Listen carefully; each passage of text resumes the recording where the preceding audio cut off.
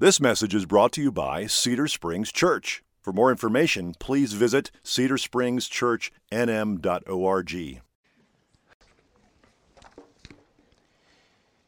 Kids, you are staying in here today. If you are, second through middle school? I believe it's officially okay to say Merry Christmas.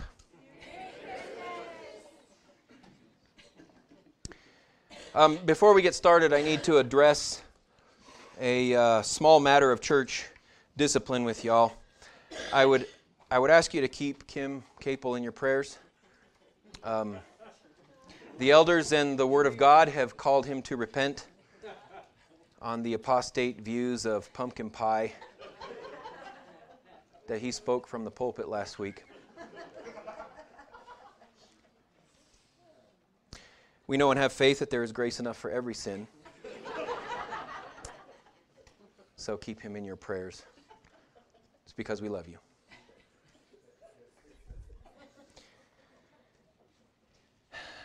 Let's go to the Lord in prayer.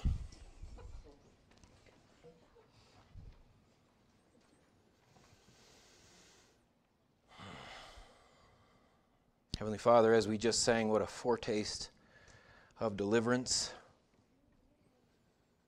and how unwavering our hope. Christ is resurrected, and that's how we will be when He comes. Father, it is that truth and that hope and that joy that we see begun at our Savior's birth that we celebrate today. And so, Father, it is that story that we pray that you would unravel and show our hearts, that you would bless us with an understanding of what you have done for us through Him in a new way, in a deeper way, in a better way, in a life-changing way. So, Father, it is in His name that I pray. Amen. We're going to begin our Advent this year in Isaiah chapter 12. If you want to start heading there in your Bibles, if you're unsure where that is, just hold your Bible, open it up to the middle, and you will probably be somewhere in Isaiah or close to it. We will be in Isaiah chapter 12. A little PSA for the men. There are 19 shopping days left before you become a huge disappointment to your friends and family. And there is a lot of weight and anticipation placed on this day, so you need to be intentional about what you're doing. Be very careful about it. In fact, there are many warnings out there of what not to do. You know, there's a song.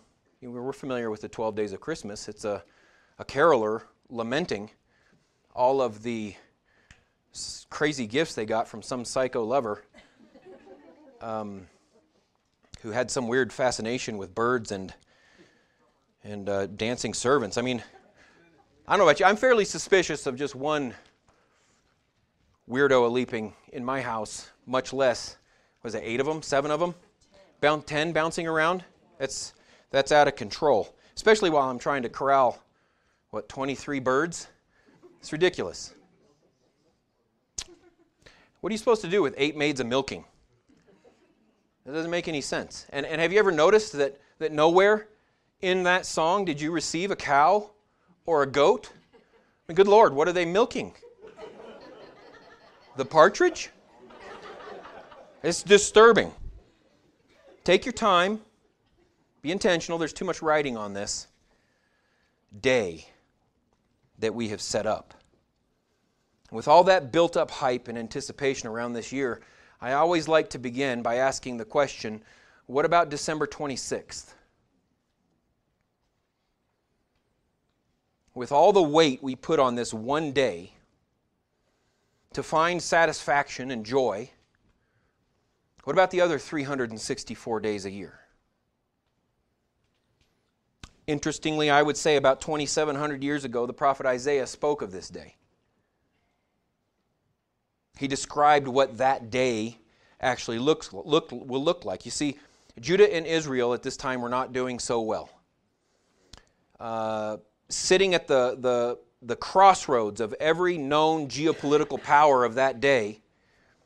They were kind of like a blade of grass on the seafloor, just being tossed by the tide. By this time, the nation of Israel had split up into two nations. The larger, more powerful nation of Israel was in the north, and the weaker, smaller nation of Judah was in the south. And during this time, the largest threat to either of them on the horizon was the nation of Assyria. So to defend herself against this increasing threat, Israel in the north made an alliance with their neighbor, Syria. But that wasn't enough for them. Israel and Syria wanted to press gang the smaller Judah into this coalition, but Judah didn't want to do it, and on their own they would be too weak to withstand it. So in Isaiah chapter 7, God sent Isaiah to Ahaz, the king of Judah, to tell him not to be afraid of Israel or Syria or Assyria, because even though Judah was small, they had God on their side. The problem was that under Ahaz, the people had forsaken God and begun to worship pagan deities. So God had a message for Ahaz. He told Ahaz that if he would repent, that God would still fight for them.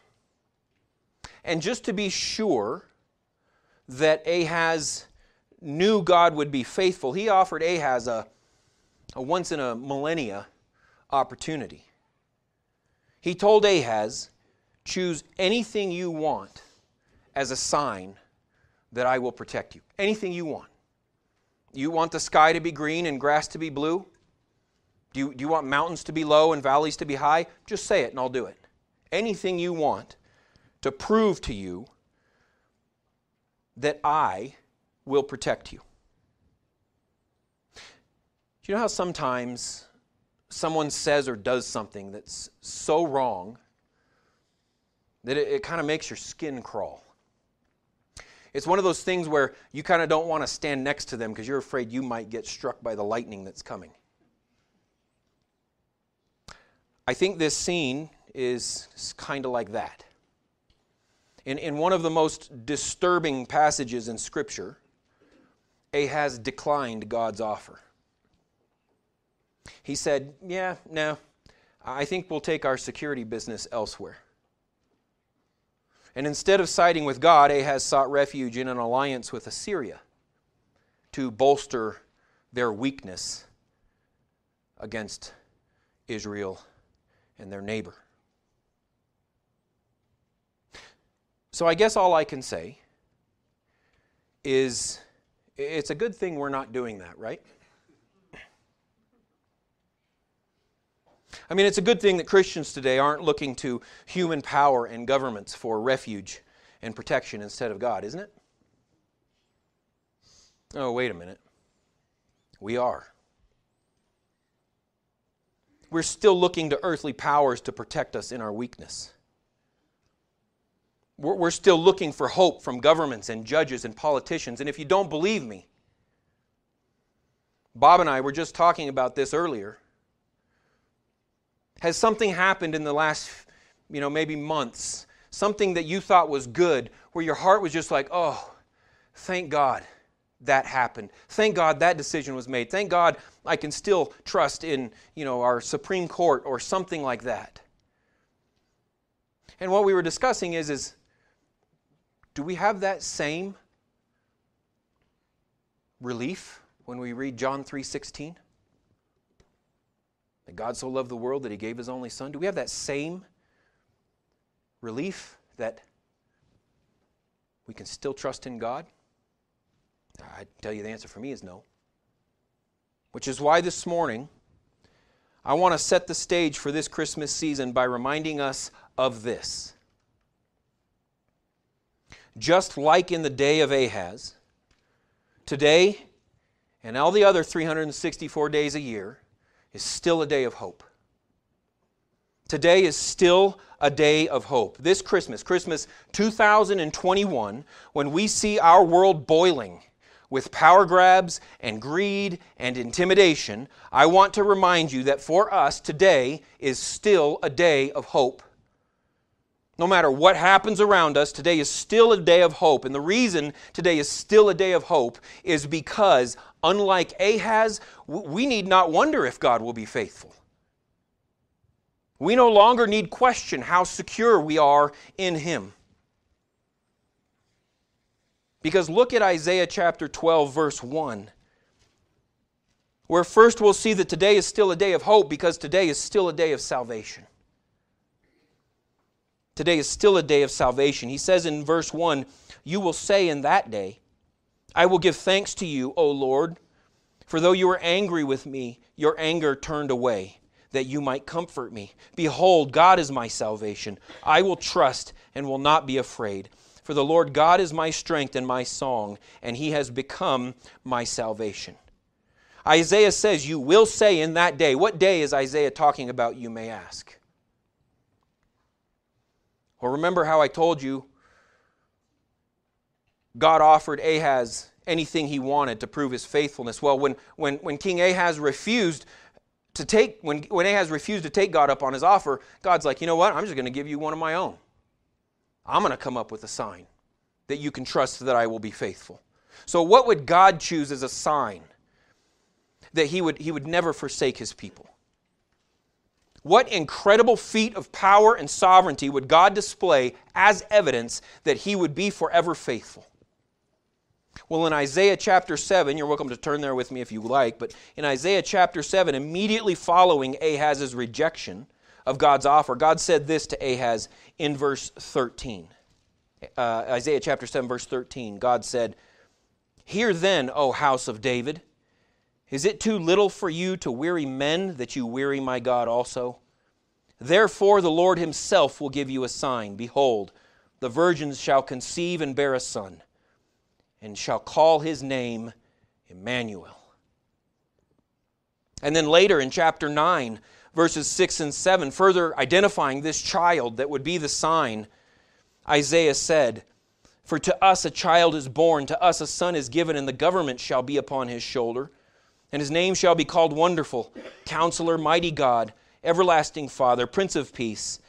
And of the increase of His government and of peace there will be no end. And on the throne of David and over His kingdom, to establish it and to uphold it with justice and righteousness from this time forth and forevermore. The zeal of the Lord of hosts will do this." In other words, the proof that God would be eternally faithful to His people was the day that our Lord and Savior, Jesus the Christ, was born to a virgin. That was the mighty act of power and sovereignty that God chose to say, look, here, this proves that I will forever be faithful to you. It's a sign that God would forever be a refuge to those who are weak and vulnerable. That sign was Jesus Christ being born to a woman who had not yet been with a man.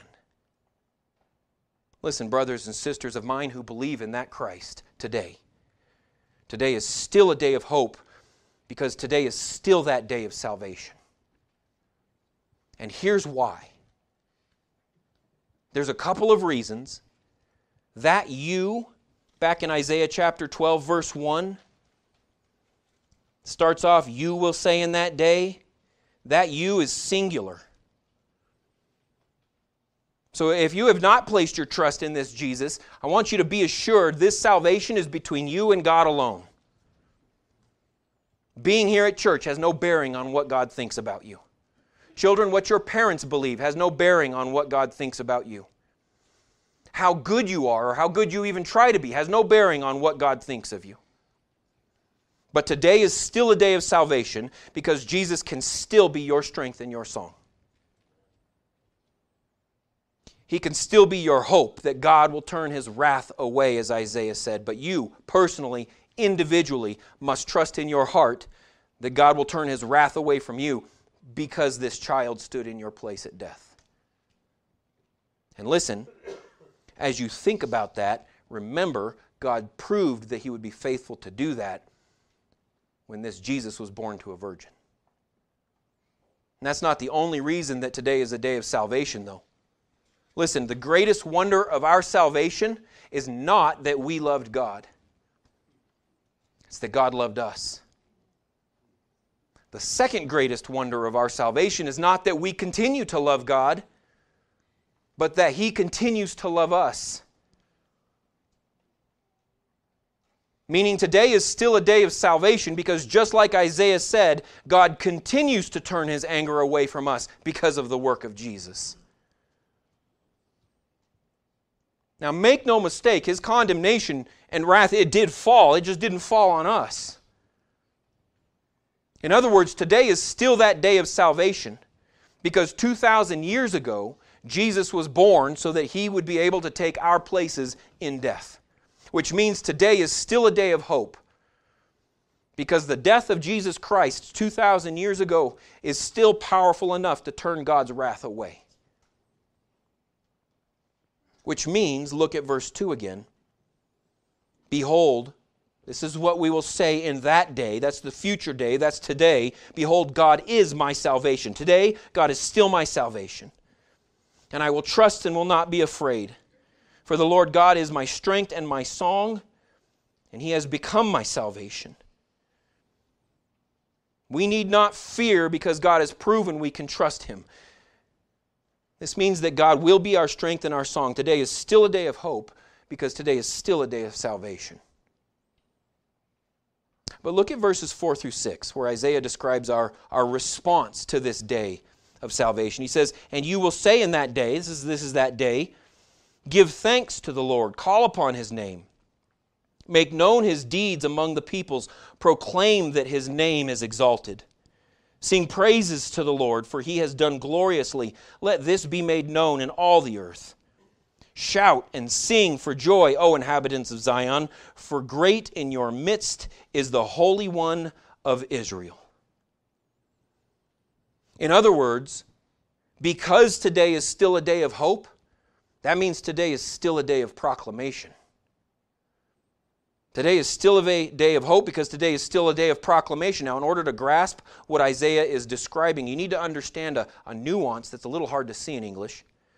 That word you at the beginning of verse 4 is different from that you at the beginning of verse 1. As I said, that you in the beginning of verse 1 was singular, but this you in verse 4 is plural. Verse 1 and 2 said that each of us individually will say on that day, God is my strength and my comfort because He has turned His anger away from me.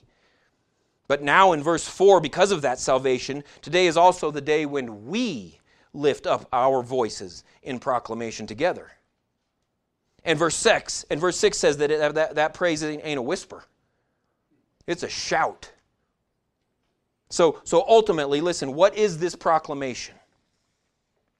Today, Christmas 2021, our proclamation is the proclamation of a people who are so consumed with the bigness and majesty and power and glory of a holy God who is in their midst that they can't contain it. Let me explain this differently by contrast. Just a few chapters back, Isaiah had a very different proclamation. In Isaiah chapter 6, Isaiah had an unscheduled appointment in the presence of God. And upon arrival to the presence of this Holy One of Israel, Isaiah's proclamation was, woe is me. I am being undone because I am a man of unclean lips and I live in the midst of a people of unclean lips. So think about this. Really think about this. Even though the Bible calls Isaiah one of the most righteous men to ever live, in the presence of the Holy One of Israel, Isaiah identified more with the pagan people he lived with than the God he stood in front of. That's how holy our God is. Isaiah's proclamation in the presence of such a perfectly holy God was that he felt like he was being unraveled. Uncreated is how he literally said he felt. But Isaiah is telling us that God's work is so mighty that today we identify with a different group who has a different proclamation. In other words, because of God's intervention through Jesus Christ, our collective proclamation is that our greatest dread has become our greatest joy. Just like the hymn we just sang, our proclamation today is, "Come behold the wondrous mystery, Christ the Lord upon the tree. In the stead of wounded sinners hangs the Lamb in victory."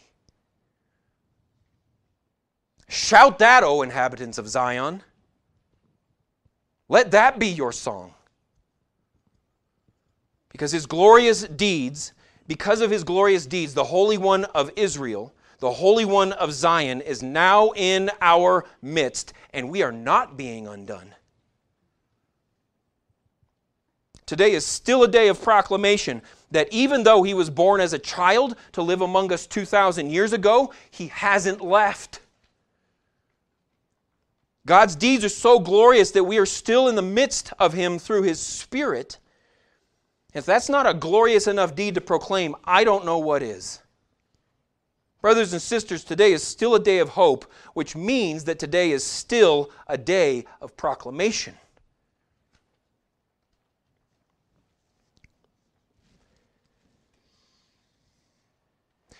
Here's where our God leaves other useless religions in the dust. It's where his word really comes into contact with our lives. It's where the double-edged sword begins to divide soul from marrow.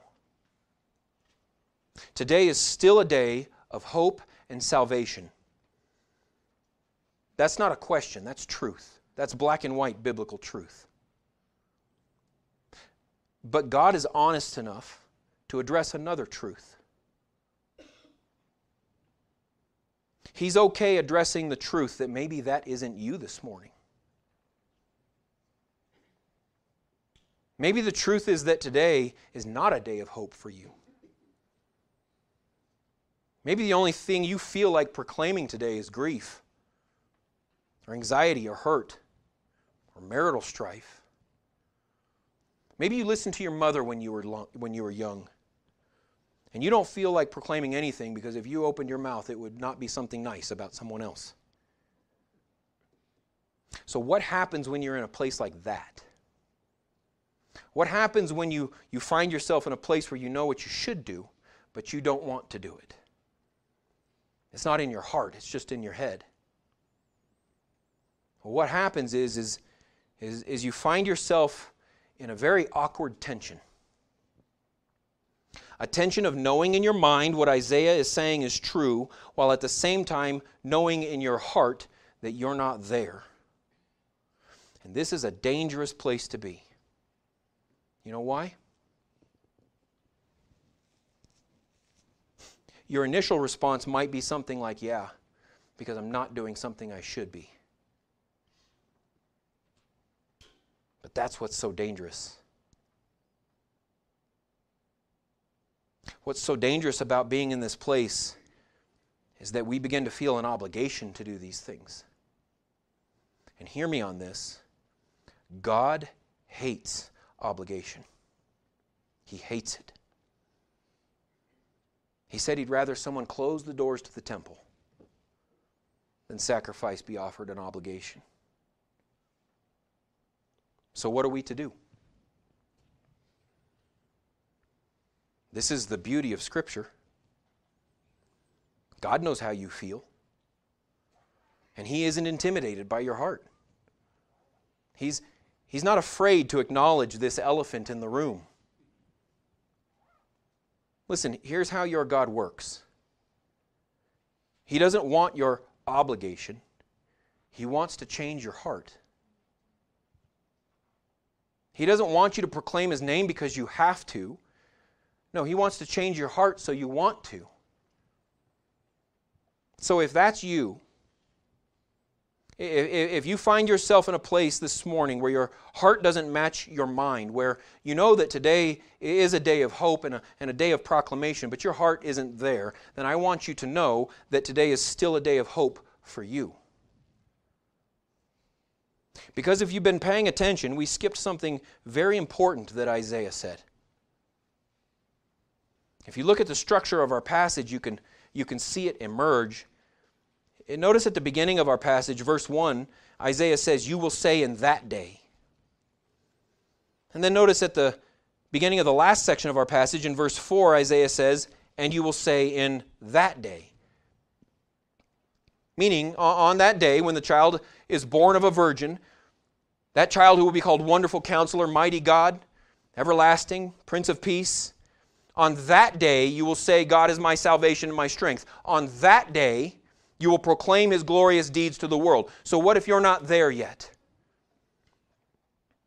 Well, what stands in the middle of both of those sections fueling those responses? What stands in the middle of those two sections propelling our proclamation of salvation and praise 2,000 years later? It's joy. Look at verse 4. Or 3, excuse me. Look at verse 3. Standing in the middle of this day, Isaiah says, "With joy you will draw water from the wells of salvation." The Puritan theologian John Trapp wrote that no duty is more pressed on us in both Testaments than this, of rejoicing in the Lord. He said it is no less a sin not to rejoice than not to repent. In other words, listen, today is still a day of salvation, and today is still a day of proclamation, because today is still a day of jubilation.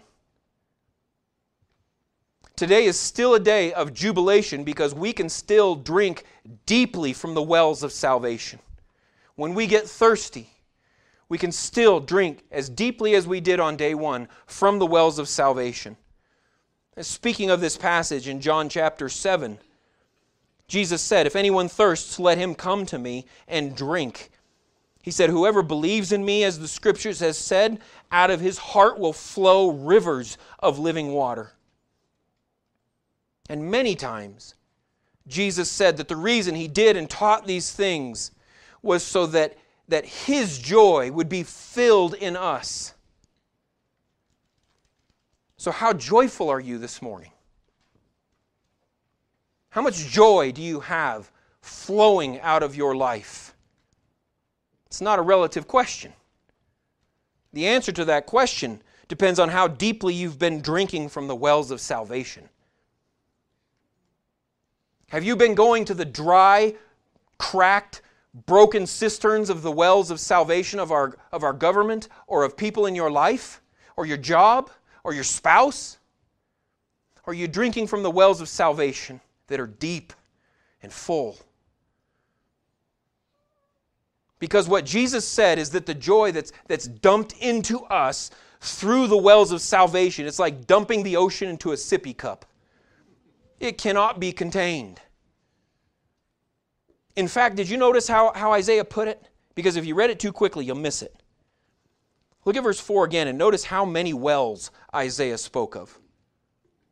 He said, "You will joyfully draw water from the wells of salvation." Plural. Okay, that doesn't sound right to me. There's only one way of salvation, right? Absolutely, there's only one way to salvation, but there are countless wells of blessing bubbling up from that salvation. Okay, well, how many wells are we talking about? Well, how many days have you been alive? The Word of God says that God's well of mercy is new every morning. Is your enemy accusing you of being unworthy of God's affection? Are you suffering from that joy-sucking onslaught of shame and disgrace? Then I would encourage you to visit the well of freedom. The well of the freedom of the sufficiency of Christ's sacrifice, as many times as you need until that thirst turns into joy. Are you feeling vulnerable and powerless in the wake of so much social and political upheaval? Then you need to visit the well of God's sovereignty and drink as deeply as you need until that fear and anxiety turns into joy. Are the pangs of relational discord sapping your joy and your love for other people?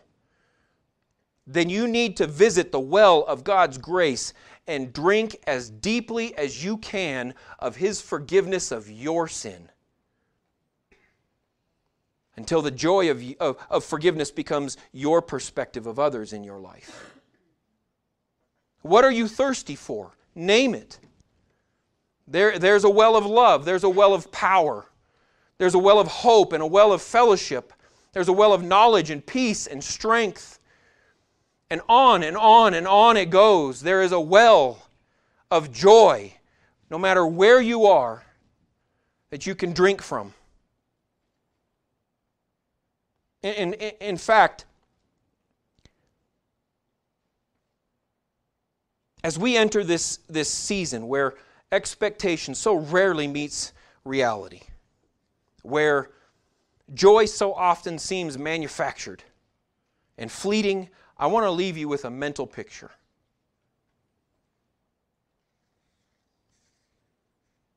We do live in a barren, dry wilderness of hate and darkness and strife, but you know the way to countless oases.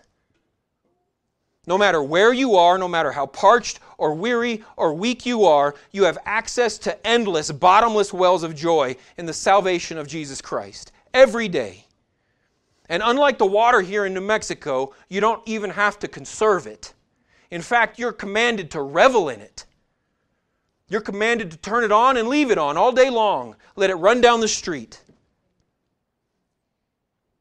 We are encouraged to pull up bucket after bucket of fresh, cool water in endless supply. We're encouraged to joyfully drink deeply of it. We're encouraged to pour it over our heads, to wash our face with it, to dunk our faces into it, and to splash one another with it. A water fight of endless joy drawn from the deepest wells of salvation. Today is still a day of jubilation because today is still a day of salvation. It's still a day of hope. So in a wilderness like the one we live in, this Christmas season, if you're finding it difficult to proclaim the glories of our God, then here's what I want you to do. Get your floaties and go to the wells of salvation and spend some time splashing around in the bottomless joy that was bought for you by Jesus Christ. And then when you're done, load up your super soaker and drench a few others around you with the joy that you find there. Let's pray.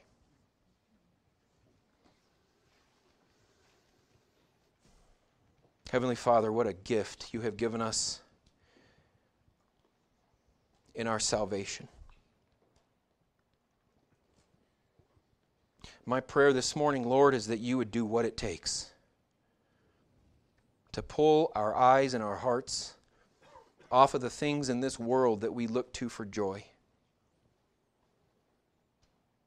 And that you would guide us, even as the blind, to these wells of salvation, that we could drink deeply of them.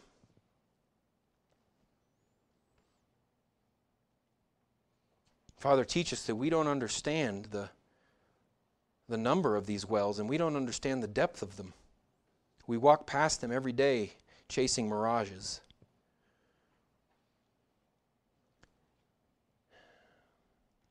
Father, I pray that through your word and because of the salvation you have bought us in Jesus Christ, that our joy on December 26th will be that much more than December 25th. Because you are unceasing. Your grace is never ending. And you just continue to grow us more and more in our understanding of that. And so our joy just grows more and more each day. Father, it's in Jesus' name that I pray. Amen. If the